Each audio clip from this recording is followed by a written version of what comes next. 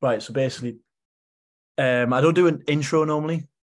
I Yeah. kind of feel it's forced, so I kind of just go into it like very awkwardly, sort of, just kind of Stumble like into it. ramble on, like, yep, we're recording, right, my mic's on, we're off. You just gotta keep living, man. Livin. I'll open up an $8 billion can of whoop ass and serve it to you. I don't even know what the fuck this is anymore. It changes every fucking time. I'm ready to get weird. Welcome to Get Weird. This is a sort of intro. This is the most amateur podcast in the world, is what we've branded it as. And this episode, I've just WhatsApped you saying that it is essentially the Get Weird Pro-Am, as if it's some big expensive golf tournament, because you are a professional podcast person, and that is an official title, people, on his LinkedIn and everything. Professional podcast person. Yeah. Anyway, Tommy, how are you? Welcome. It's a pleasure to be here, Luke. It's long overdue. We've tried to do this a few times, haven't we? But we've had conflicting schedules. But just two busy people, really. Yeah, we've been trying for a while. Obviously, but we've always been on about doing something together since we met. So, bit of background for those three listeners out there. Me and Tommy met around, when was it? How long ago was it? 2 years, nearly. 18 months, I reckon. Yeah. So we play football. Tommy's brother as well plays football. He's like a prime Maldini, especially with his haircut.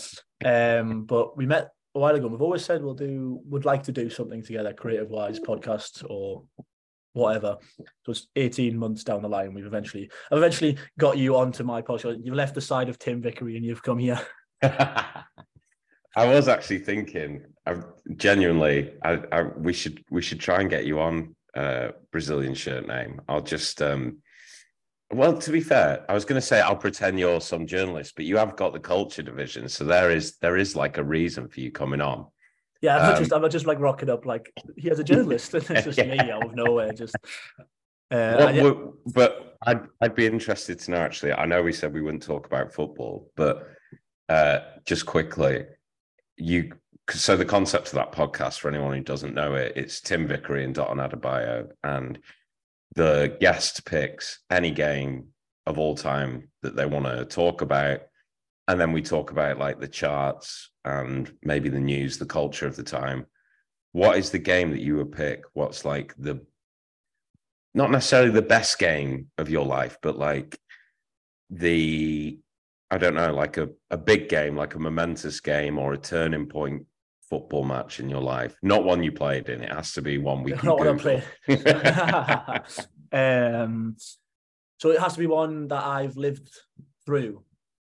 No, it doesn't. It can be any. It can be before you were even alive. But I suppose most people tend to pick one. But you don't have to have gone to it or anything. It would have to be some form of Newcastle game, or it would have to be some form of Maradona game. They're the only two ones that have ever affected me. So you look at Maradona, and I'll probably get hounded by any Englishman. Like the 86 World Cup's like my favourite tournament for him. You've got like him, Napoli v Juventus as well, when he scored the free kick, and that was like a turning point in his sort of in Napoli's sort of endeavour for the title. But apart from it, would be Newcastle. It's been a shit show as a Newcastle fan for the last 25 years, and I mean it's still a shit show now, essentially after the weekend. But it's not a shit show. It's not a shit show. You're all right. For those that don't know, Tommy is a Man United fan. This is why I said we're not talking about football. Yeah. I apologise for bringing it up. He's roped it in and he's brought up some stuff. Here we are. Yeah, that's a big question. Like one game that I would pick to talk about from my life. There is games through history where we've beat Man United. That's always a big one. We've beat Sunderland 5-1. That was a big one for me. I remember that. There might even be some games from. I remember one of my favourite times watching football is between 2008 and 2012, and it was Guardiola's Barcelona. And I've sort of them 4 years has been like the best time for me to watch football. Now I used to be into that sort of the tactical philosophy side of football. Now I'm not at all, and I'm completely like I'm I'm not fussed about that side. I'd rather like the art side, the creative side, and that sort of stuff. But if I had to pick, it would be from one of them three eras, essentially. Maradona, do you Newcastle, or do you prefer like so now you're less into the tactical side? Is someone like Saint Maxim, like, is he the sort of player you love because he's just pure fun and creativity? I personally think Ben Arfa. Oh God, what a player! I think Ben Arfa is probably one of my favourite Newcastle players, and I think he's probably top three most talented Newcastle players of all time based on ball talent. You've got probably Ginola and maybe Beardsley. If you you might put Gazza in there as well if you count Gazza from the 80s, but it was very early doors he was at Newcastle. So them type of players absolutely love it. That's sort of like it's more of a art, more of a skillful trade than it is grinding out wins. I'm not bothered about wins. I want cool things. Yeah. The older I get, the more I kind of tend to lean that way. And just last football question. I know you lost to us at the weekend. We won't go into that. But I know you love Napoli because of they're probably your second team, right? Because of Maradona. Yeah. I went to United last night in the FA Cup against West Ham at home, and I was chatting to my mates, and to be honest, I've not really kept track of Serie A that much, other than seeing clips of Napoli like on Twitter and stuff. But aren't they playing like the most exciting football from what I hear? They're insane. Yeah, there's actually chat about them now being regarded as one of the best Serie A sides ever. This team. Which is obviously based, if they're going to win it with the gap that they're going to win it, a lot of people are saying, are they? I don't think they are. You've got to compare how the Serie A was back in the 80s. It was a powerhouse, wasn't it? It was where everyone wanted. And the 90s, it was the best league when I was growing up. Yeah. Yeah, you look at that, it's like you've got all the best players want to go play in Italy, which is kind of like it's reversed now. Everyone wants to come play in England. Sacchi's Milan as well. I think I saw a quote from who was it? It was Totti. That was it. Totti said the only other Italian team he was, and to quote him, maybe not verbatim, but we'll see. But Totti said the only other team other than Roma he was in love with was that Milan side, Sacchi's Milan. And he said they were the only other team that he wished he could have played for other than Roma. It's unbelievable. It's unbelievable the amount of talent that the Serie A has seen over the years. It still does. I mean, the league's nowhere near it is now, but that's entirely based off poor management of the league. Like the Premier League's just that adjusts. The Premier League's adjusted to the times. It's moved with modern football. It's got the right investment. It's got the right management to make it the powerhouse it is and to attract it all. It's got the right model. It's a marketing machine, isn't it? In that sense, it's got the right model, whereas the Serie A sort of doesn't, and like La Liga doesn't. And especially now that Barcelona and Real Madrid aren't really what it was when Messi and Ronaldo were around. They're not that level. Obviously, still two good sides, and Real Madrid obviously doing well in the Champions League. They just battered Liverpool. Ancelotti's back, and they're coming back round. They'll probably fucking win it again, won't they? Yeah, for fuck's sake. but it's not the level that it was during like Mourinho and Guardiola's eras. So La Liga doesn't get that. It can't rely as heavily as it can on them. And then you've got looking at the two Milan sides in Italy, like they're going through massive fluctuations, like they win the league one year and then they're skint the next year. And then Juventus are also in trouble, and their boards left, like entirely just had to step down. They're all getting banned from football. They'd be deducted points. That sort of thing ruins it. And that's why everyone disregards the league. But it is still amazing, and Napoli are doing unbelievable. And they're just relentless as well. Like they kind of score one, they just go hunting for more. It's like they smell blood all the time, and their game plan. They've never got like they never have like a plan.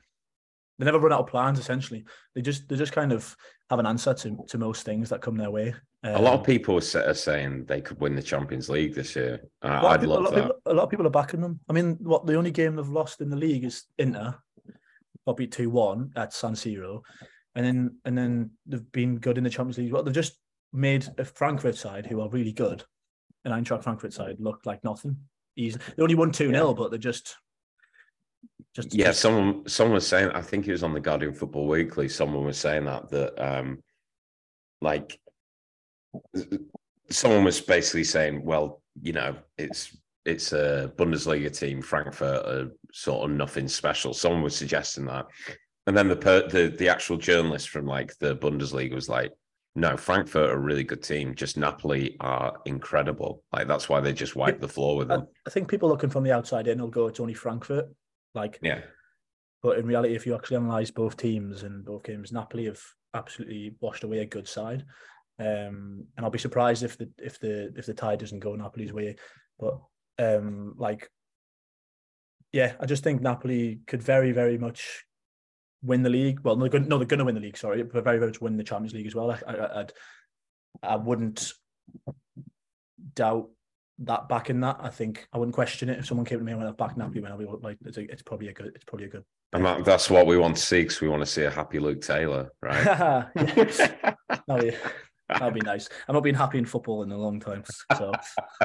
But are you happy in life? That's happy in life. Yes. Moving away from football now, we'll get into we'll get into the nitty gritty of life. Yes, not bad in life. All existential questions. We're really getting into it today. Yes, but how are you, Tommy? I also, for those that don't know, Tommy is in a band because he's super cool. How's that going? Well, ironically, so my band are called Church Party. I've been in various other bands to varying degrees of success, but Church Party was always the band that it's with my brother Rich, who you mentioned before, aka Paolo Maldini. And it's with two of my other best mates. One of them I've known since I was a kid. The other one, the drummer, we actually met because we both went out with the same girl. And then by the time we both broke up with her, I was looking for a drummer. This is in like 2014 or something. And me and her broke up, and he'd gone out of it just before me. Excuse me. And I said, I was looking for a drummer, and then someone suggested him, and I was like, would that be a bit weird? I was like, no, we're kind of friendly with each other. Like we'll on nights out, we'll always chat to each other. Anyway, I asked him to be in my band, and then like 8-9 years later, here we are. But yeah, we were active from 2014 to 2016, and then there wasn't really a reason we split up. We were very half-assed about it. Like, we loved it, and we loved doing it, and we loved gigging. We played some cool shows, etc. And we got a bit of press. And then as soon as we got a bit of a press, we basically decided to press the implode button. And then we just said, like, no, fuck this. We stayed friends throughout. And then the pandemic happened. And just for the benefit of the tape, Luke's walking around. I'm guessing his dog is... Yeah, sorry. I was trying to be really quiet and not distract you there. No, you weren't distracting me. I could have carried on, but I was enjoying it. I just on the move, I wanted to enlighten the listener. But podcasting. So yeah, then either last year or the end of the year before, I stopped drinking and doing drugs, etc.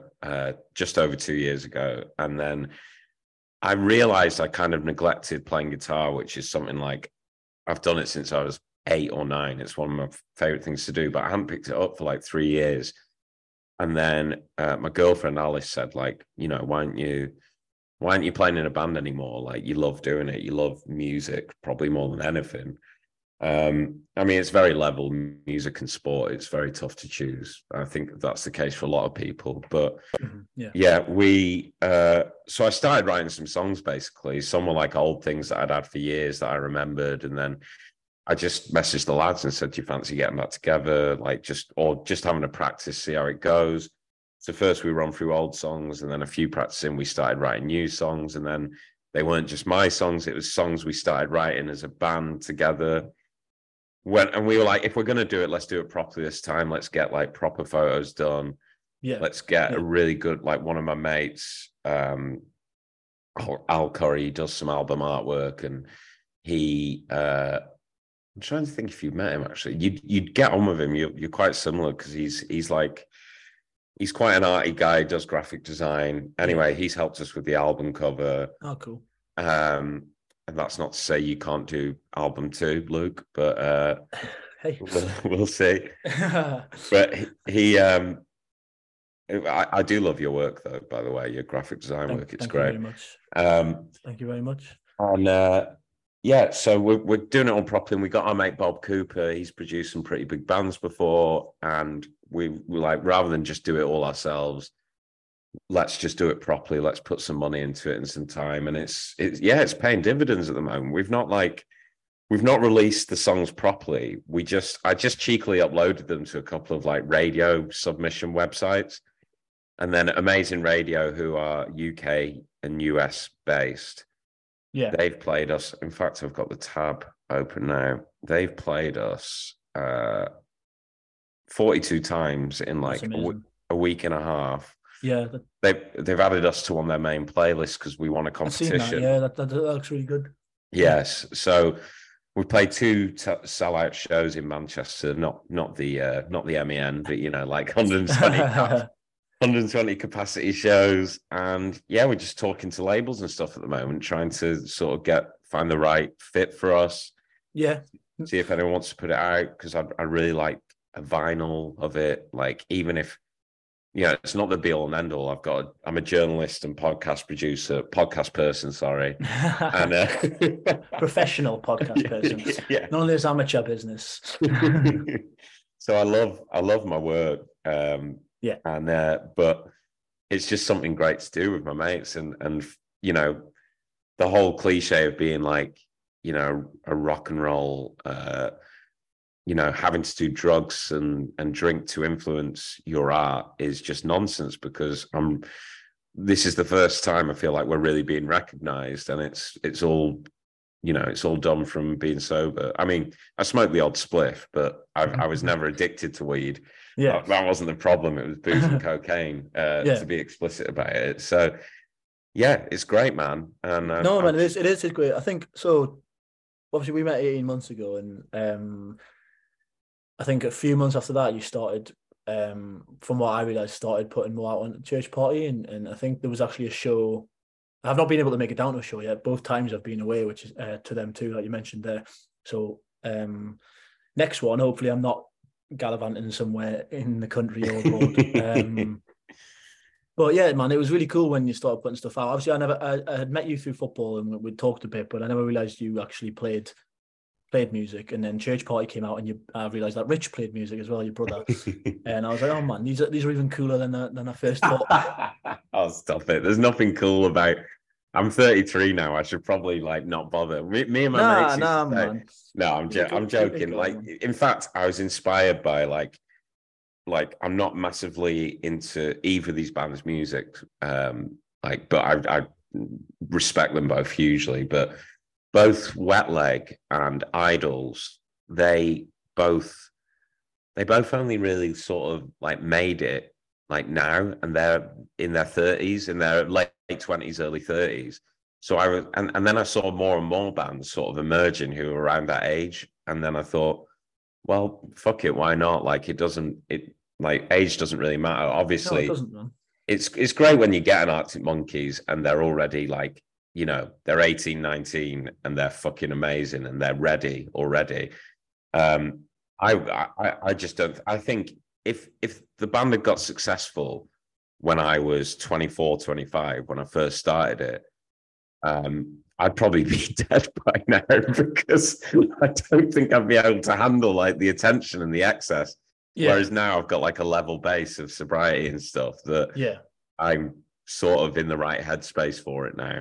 I don't think, obviously the age doesn't, for me, it wouldn't matter for music wise anyway. I think the thing is, if you're making cool shit and playing and enjoying it and having a good time with friends and putting good stuff into the world, I don't think age matters. So you're like me though. You're like me. Like, you're a creative person, and I know a lot of creative people who aren't like this. I think you get 2 types of creative people. And 1 sec, my dog's going mental.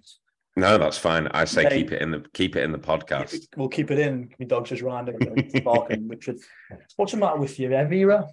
You're interrupting Tommy here. I need to meet your dog. Yes, we need to sort something out soon. Yeah, we do. You need to come around for food again as well, actually. I think it's my turn. It's probably my turn, actually. That's true. But it's a big pressure cooking for Rich because he's a good chef. Yeah, it's like, in fact, I've never had the opportunity, but obviously working on Tailenders, I'm a massive cricket fan as well. And I always think I've once played cricket in front of Jimmy Anderson, in front of it at an empty Hackney Empire, which was surreal. He didn't actually bowl a ball at me, but Felix White, who was in the Maccabees and he's on Tailenders, he bowled a ball at me down like the aisle of this like 3,000 capacity venue, like that's been there for hundreds of years.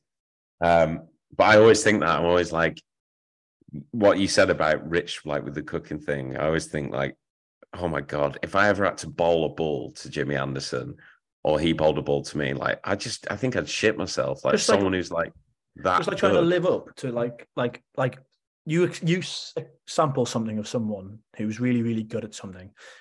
And it's sort of like, right, if it ever reverses and like, I've got to repay that. And like, do you know what I mean? Like, so like the thing you're saying there is if it ever came to it and you had to like live up to sort of a bowl. Oh, I'd crumble. Like Rich coming round, I'm like he made a ragu for those that don't know. Well, he made more than that, but he made a really, really nice ragu, and I'm banging to my food, and it was top stuff. My go-to dish is the one that I'm best at is a ragu. Right. So that's even more pressure because it's then like comparing. It's a direct comparison. Yeah, it's not like I can do a different dish and then like you can't really compare it because they're two different dishes and they're both cooked in different ways. And this is ragu on ragu. It would be, and it would have to come down to you being like, right, I'm the judge here. Is the Gordon Ramsay?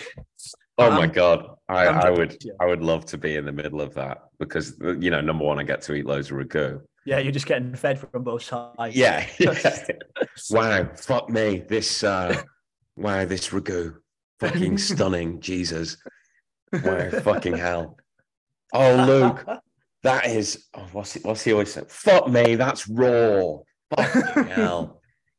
He always does. He's always a fuck me. Fuck me, Jesus. Fuck me. How is that man Scottish? Like, Glaswegian. Yeah. Like, where in that accent is fucking Glaswegian? No idea. He spent his far too long in Michelin in London restaurants. I know. But, going back to what I was saying about creatives. Yeah, I think there's like, Rich is a good example, actually. So I'm proud of him that he's like found his thing with food, but he's a good songwriter as well. Yeah. And he's written these 4 or 5 songs that he recorded and then he got them properly sort of mixed and mastered during the pandemic. But he just won't put them out. He won't put them out. And I'm like, mate, let's just. Do you know the reason? Has he said the reason why he won't put them out, or is it a confidence thing, or is it? Yeah, I think it's a confidence thing, and he probably has like, most things in our lives. We're best mates and we're like thick as thieves. But I suppose he would. Well, to be fair, with football, there was a period where I was probably better, and then I broke my arm. Playing fucking rugby, what a waste of time that is, but just for school. And I went to a state disappointed school. Yeah. Sorry. I can do with the cricket, but when you start talking about rugby, I'm like, right, I'm out. Same. Mate, don't worry, I played like twice and I never played again, especially after breaking my arm. One broken arm in 2 games is a good return. And then the PE teacher actually used me for Rich's class, like he's 2 years younger. Apparently, they used me as the example of how not to play rugby, basically. Like, he's like, your brother, actually, Rich Stewart, Tommy, he was a scrum half and he went down, like, I don't even know the technicalities of it. Yeah, anyway, long story short, I broke my arm and then I came back. So I just got player of the year, broke my arm, came back, and then I tore a ligament like in my leg, which is actually what put me out last season. The same injury I did when I was about 15 was why I couldn't play for Libero last season. And then this season, for reasons I won't go into, just couldn't be asked. Moving on. But Yeah, so we've always been competitive with stuff. I was better cricketer. He ended up being a far better footballer. I was good at guitar and creative stuff. He was academically, he got like 11 A stars or something at GCSE, like ridiculous. Yeah. And I think it might be like, and I'm sorry if you're listening, Rich, and I could be wrong. I think it might be like a little brother thing, because like music and writing songs is like the one of the things I'm really good at. But I always say to him, like, I'd help you, man. Like, if you wanted to play it live, I'd just, be a backing singer and play bass or guitar or whatever. But yeah, I don't know. But there's some creative people like us who, and one of my mates, Ben Thompson, and he's been in numerous bands. He doesn't do that anymore. He just does like art and puts on exhibitions and stuff. And there's some people like us who just have to make something and then put it out and then, press it onto people, but then move on to the next thing. And you just always wanting to move on. I feel that's a bit of me. Like I'm always in the mindset that I'm not creating stuff for numbers, so I'm not worried. Yes. So I do the culture division. Me and Robson on the last episode discussed like creativity and social media. We brushed on that, like putting stuff out and not worrying about the return. Exactly. That's one of the things I mainly focus on because I'm not into the sort of vanity metrics. So for me, it's kind of put it out because I like it, find it cool. I want to be doing art. I want to be creating. I want to be. This is what I enjoy doing. So that's probably. I'm not worried about the reception that comes back. Exactly. And quite a lot of the time, like nothing comes back for most of the stuff we do. Oh yeah. And it's the same with anyone creative, I think. Like, yeah, I'm not. Sometimes it's kind of like I've got to tell myself like we've done this and we'll put it out, and the reception's been really. There's been no reception really. No one's really shouted about it. But like I've just got to remind myself that's not what I'm doing it for. It's not to be. It's obviously I would love to get to the culture division to somewhere where it's successful, but we don't have a budget, we don't have investment, we don't put money in ourselves. We're doing it literally we're just telling stories in a creative way. Yeah, we haven't got the backing, so I don't expect for it to come back. If you keep doing it, if you keep creating content, and you've got like a few thousand followers, haven't you? Like, yeah, so I think we've just hit 7 now. I mean, that's fucking great. Like, that's as.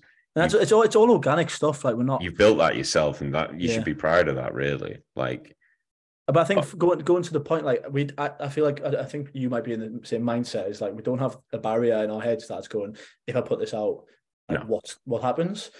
And some people will. They'll be like, if I put this out, what happens if no one like reads it? What happens if no one listens? What happens if no one watches?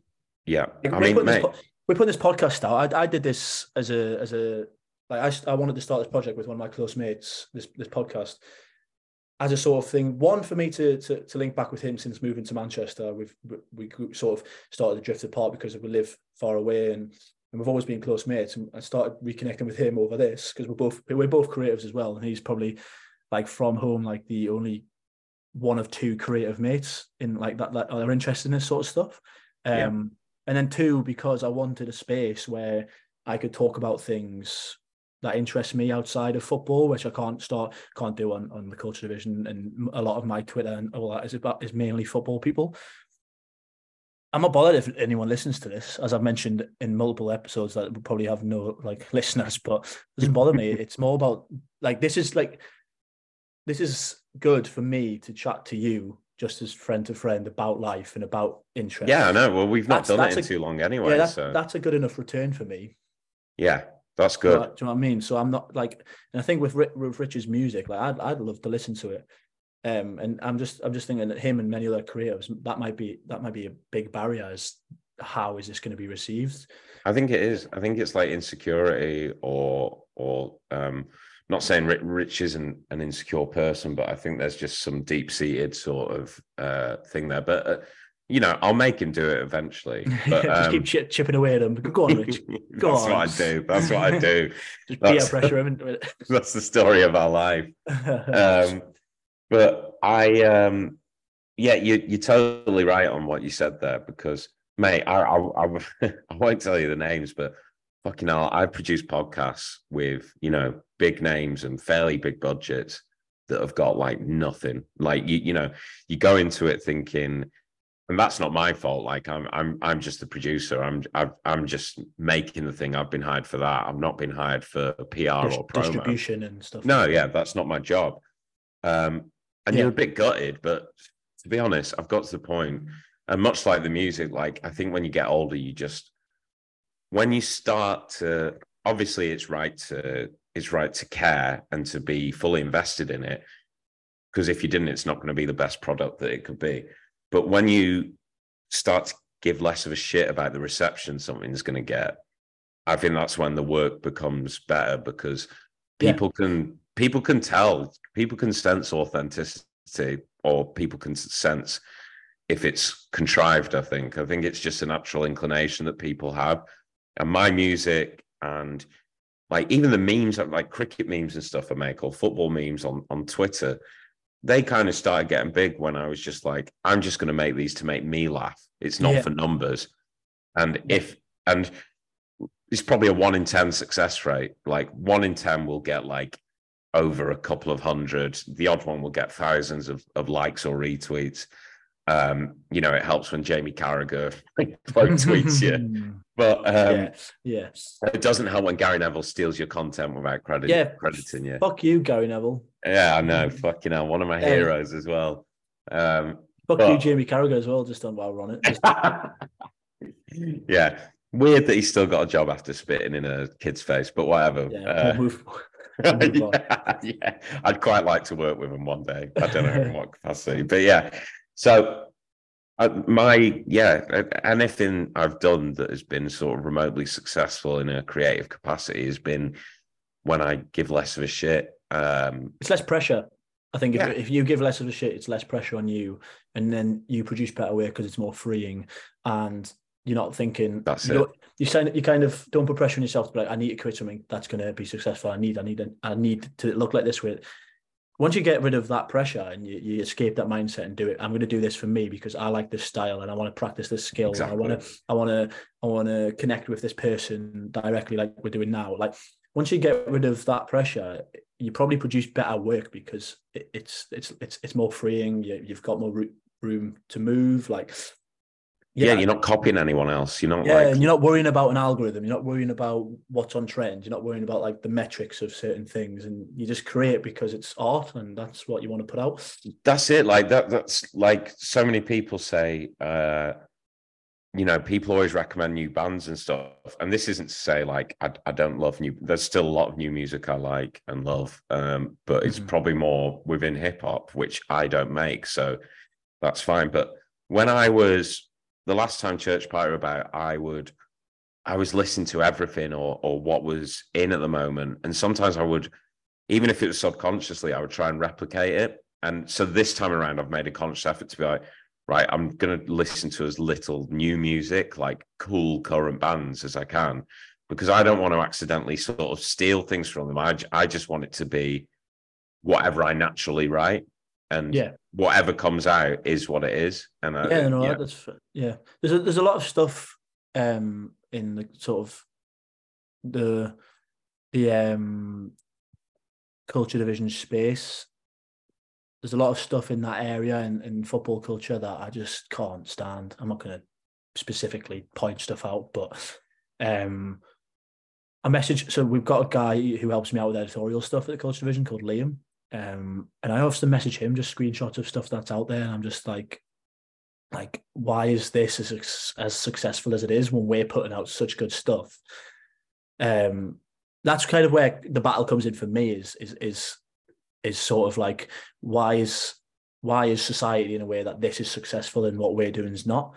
Yes. I love the stuff we've done. We've done the interviews with Venezia, Athens. We've done some really cool stories. We've got some really cool stuff out there. And I mean, I'm comparing that to some of the stuff that's like blows up and everyone's like, oh my God, this is so cool. And I'm just like how I can't say it's again because it's fitting the trend and the sort of algorithm. And I think people also buy into when it's something's popular, people buy into it more, then it becomes more popular. So they want to be seen as the cool people who like this cool thing. Yeah, then they want it to be seen to If that like makes sense. first. Yeah, no, I get you. So it's like that's why it's popular, is because it's popular, and then it gets more popular because people want to be seen to like that thing, so they feel cool. That's it. But bringing it back round to looping it back round actually to football, you know, what we've just been saying about sort of, you know, not giving a shit and just focusing on yourself and your own work. It is like, I think all great football teams or managers, like they tend to, the philosophy seems to be, don't focus on obviously we'll prepare for the opposition and tactics, etc. And so will mark so-and-so, or we'll do a different type of pressing or whatever. But generally, you know, like in a title running or something, the great managers just say, only focus on ourselves. We only focus on ourselves and what we're doing, what we can do to win the next game. And I suppose with creating stuff, you can look at it in a similar way and just say, like, I'm only going to focus on what I'm doing, not what the competition's doing. Because otherwise I think you drive yourself crazy, don't you? Because I've done that before, and there's been multiple times. There's been multiple times where I've sat at my desk and just been like, I'm ready to sort of do away with all the creative stuff I do and just focus on my career, like my actual like full time and just life. Because of that, because of the weight of like, why is it not successful? Why is it not this? Why is it not that? And it is it's an ongoing battle. Like I can't sit here and be like, just forget about that sort of stuff. No, it's hard. It's way easier said than done. I still get it with bands. Like I'll be like, fucking hell, like I follow some like my mates' bands or whatever, you know, just out of support because you do. And I see some of the gigs they get and stuff. And well, I used to be more like this, and now I'm less and less so.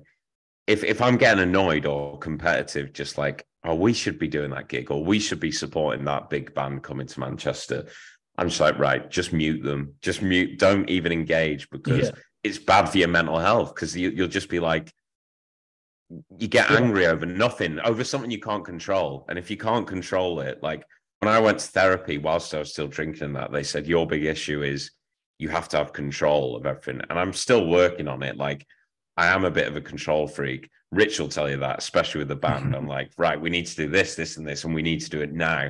And they'll be like, you know, chill out. There's no rush. But once you sort of let go control or focusing on what other people are doing, like we've said, I think that's when you make your best work.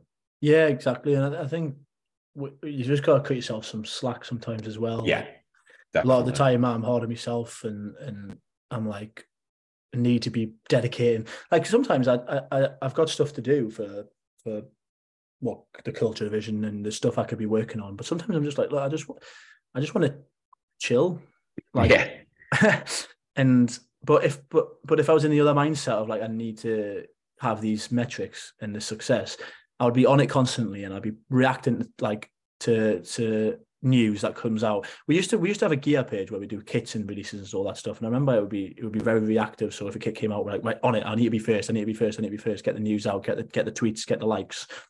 And now I'm kind of like, oh, if this story doesn't go out for another 3 weeks because we don't do time sensitive stories. If the story doesn't go out for another 3 weeks, then I don't care. Like we'll get the story out there. It's a good story where we've got some good creative around it, and we'll put it out there. And that's kind of because you'd rather do it justice. You'd rather write it up properly or whatever. Yeah, we'd rather do a big project. Like, so we did the Venezia article, and that was a big project, and we designed it. We had nice designs. We interviewed Ted from Venezia, Chief Marketing Officer. We went back and forward over what angles to go to. Liam wrote it, and then I designed it, and we got the photos, and we came up with a proper brand package for it. And that took ages. We could have just wrote the article, done the back and forth quotes, use some screenshots or something, and then just sent it out. But we wanted to do like a big creative piece, and that's what we kind of like. That's our model sort of thing, is to do bigger, more creative pieces that have their own identity. Yeah.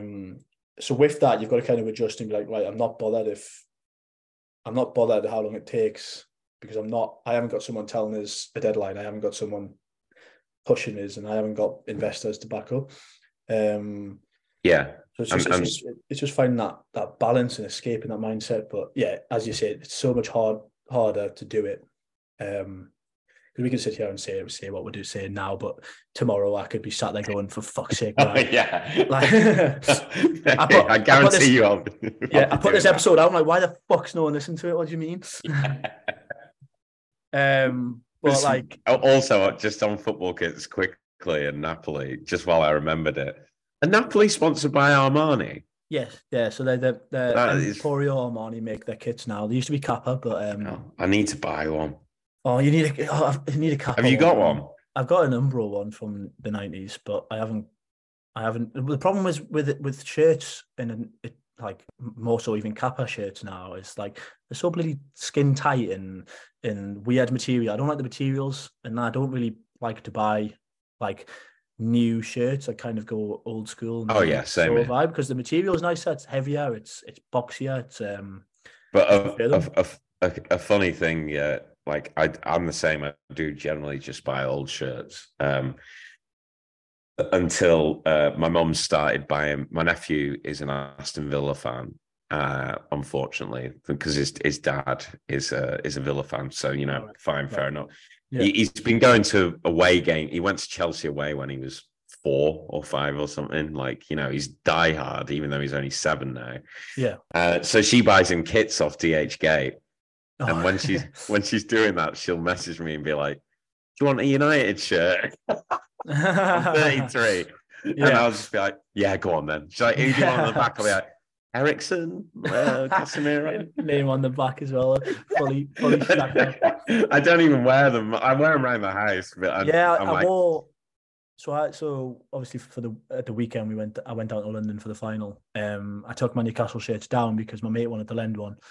And it was one of the Northern Rock Newcastle ones, and yes. I brought it back and I put it in the wash, and the sponsor's just falling off entirely. No, it wasn't a hot wash or anything like that. So I think it's just because of the age. It's just literally it now says like, and I was like, it's just missing like random letters, and I'm just like, yeah, I'm just like, never mind. I'm not too fussed.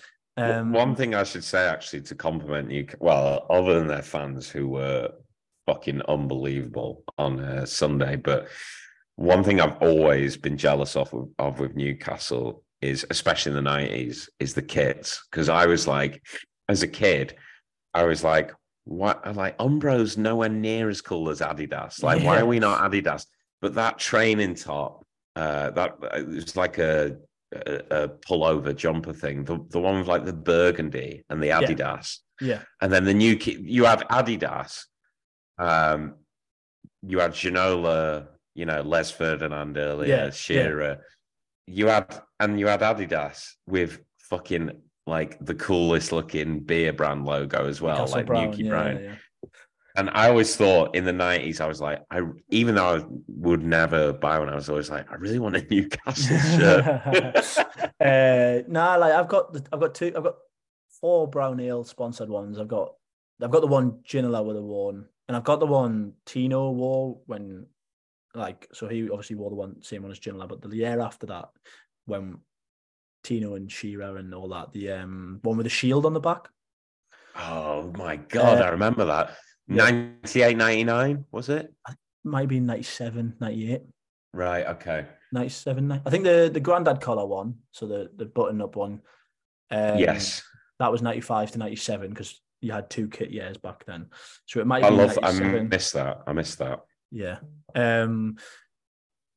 But we have had some nice kits, but it's just shame Castore sponsoring us now, but no mind.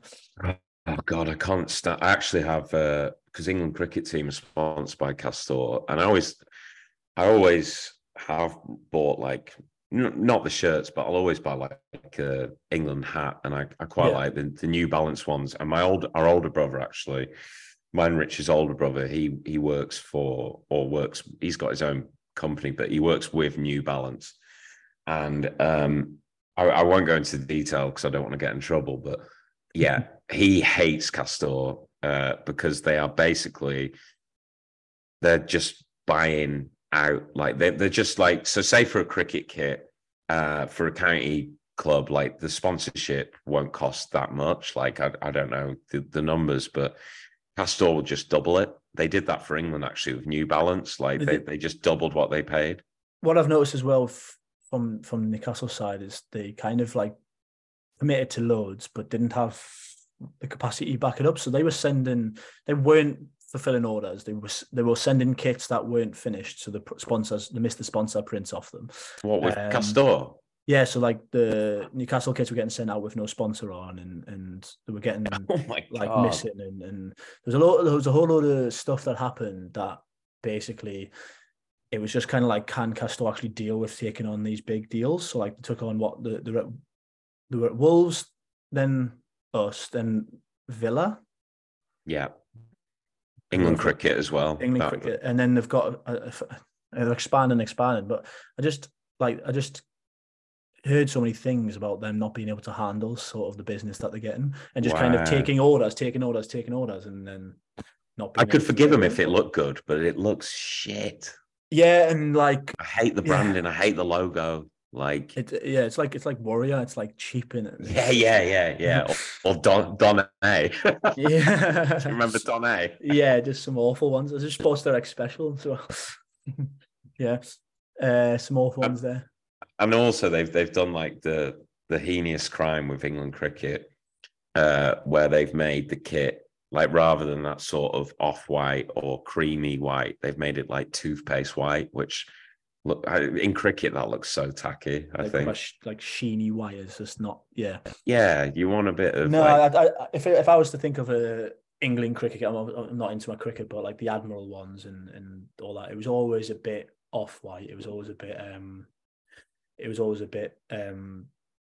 Well, yeah, you think of it with England cricket. You think of like, well, most people, and even I do as a cricket badger, but most English people anyway think of like 2005 Ashes, like Freddie Flintoff, Michael Vaughan, etc. And yeah, you're right. That was it was Vodafone, wasn't it? Vodafone and Admiral. Yeah. And no, I'm not wearing it right now. I was wearing it earlier today. No, sorry. Yeah, earlier today, because I was on a cricket podcast this morning. So I was wearing my 90s England hat, which was, it's simple. It's just like an England badge on the front, Admiral on the back. Just nice, yeah. Well, everything, God, I do sound like an old bastard now, but everything from the 90s was better. Music. The kids don't know what it was like. Yeah, no, I agree. This is why I'm banging to Maradona and all that, because I just kind of like look back to eras that I wasn't alive for pretty much. But no. Yeah. Well, one more question for you quickly before we have what do you see next for Church Party then? Just out of interest, we've focused a lot on Church Party. Where do you see heading next? I know you mentioned the label, but what from there? Yeah, so we've recorded an EP. They're not. So the song, it's a weird one because, like I said before, I've uploaded them on Amazing Radio, BBC Introducing as well. Hopefully we'll get some play with them, because last time round, 5, 6, 7 years ago, they played us then. But it's not available on streaming yet, because we are waiting to see if we can get a label to do that. If not, we'll self-release it. We were talking to a PR agency yesterday. I can't believe I'm divulging all this information, but fuck it. Exclusive. We had exclusive on Church Party. Here we go. This is going to elevate us.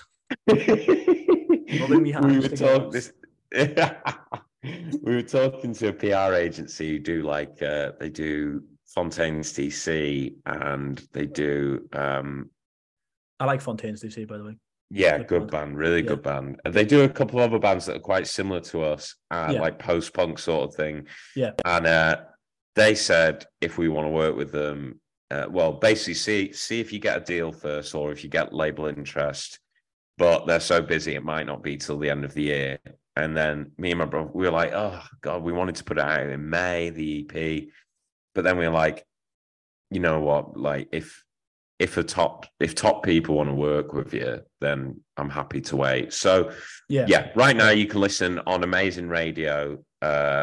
there's like a little profile. If you just type in Church Party on Amazing Radio, 2 songs, God Bless This Mess and Back in the Room are on there. They're playing them all the time on the radio anyway. Good. We'll see if we get a deal. We're talking to a few different labels.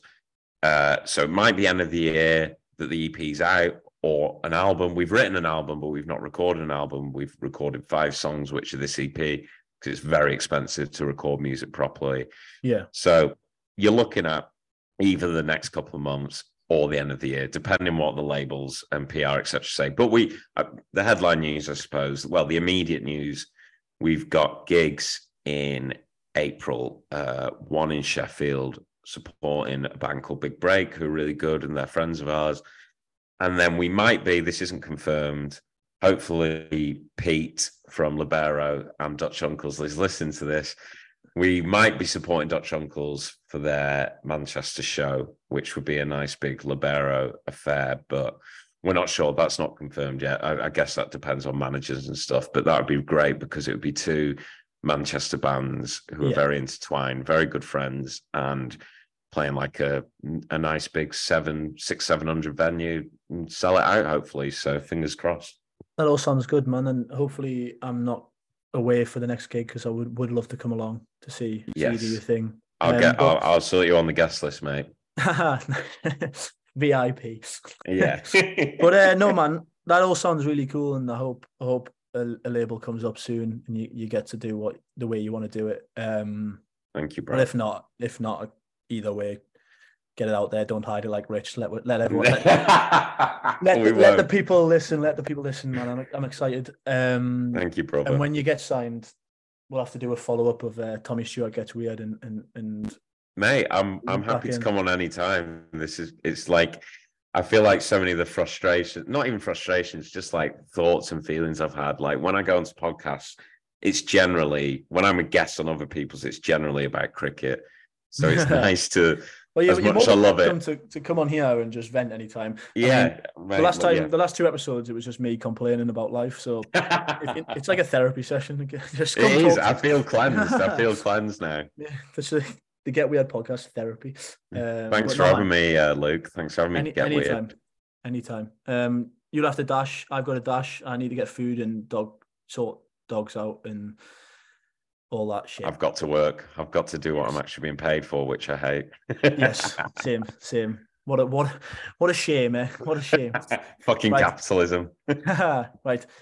Nice one, Tommy. Thank you very much. Thanks for listening. This has been Get Weird, and we'll probably see you in another 6 months. That's one small step for man, one giant leap for mankind. You just gotta keep living, man. LIVIN. I'll open up an $8 billion can of whoop ass and serve it to you. I don't even know what the fuck this is anymore. It changes every fucking time. I'm ready to get weird.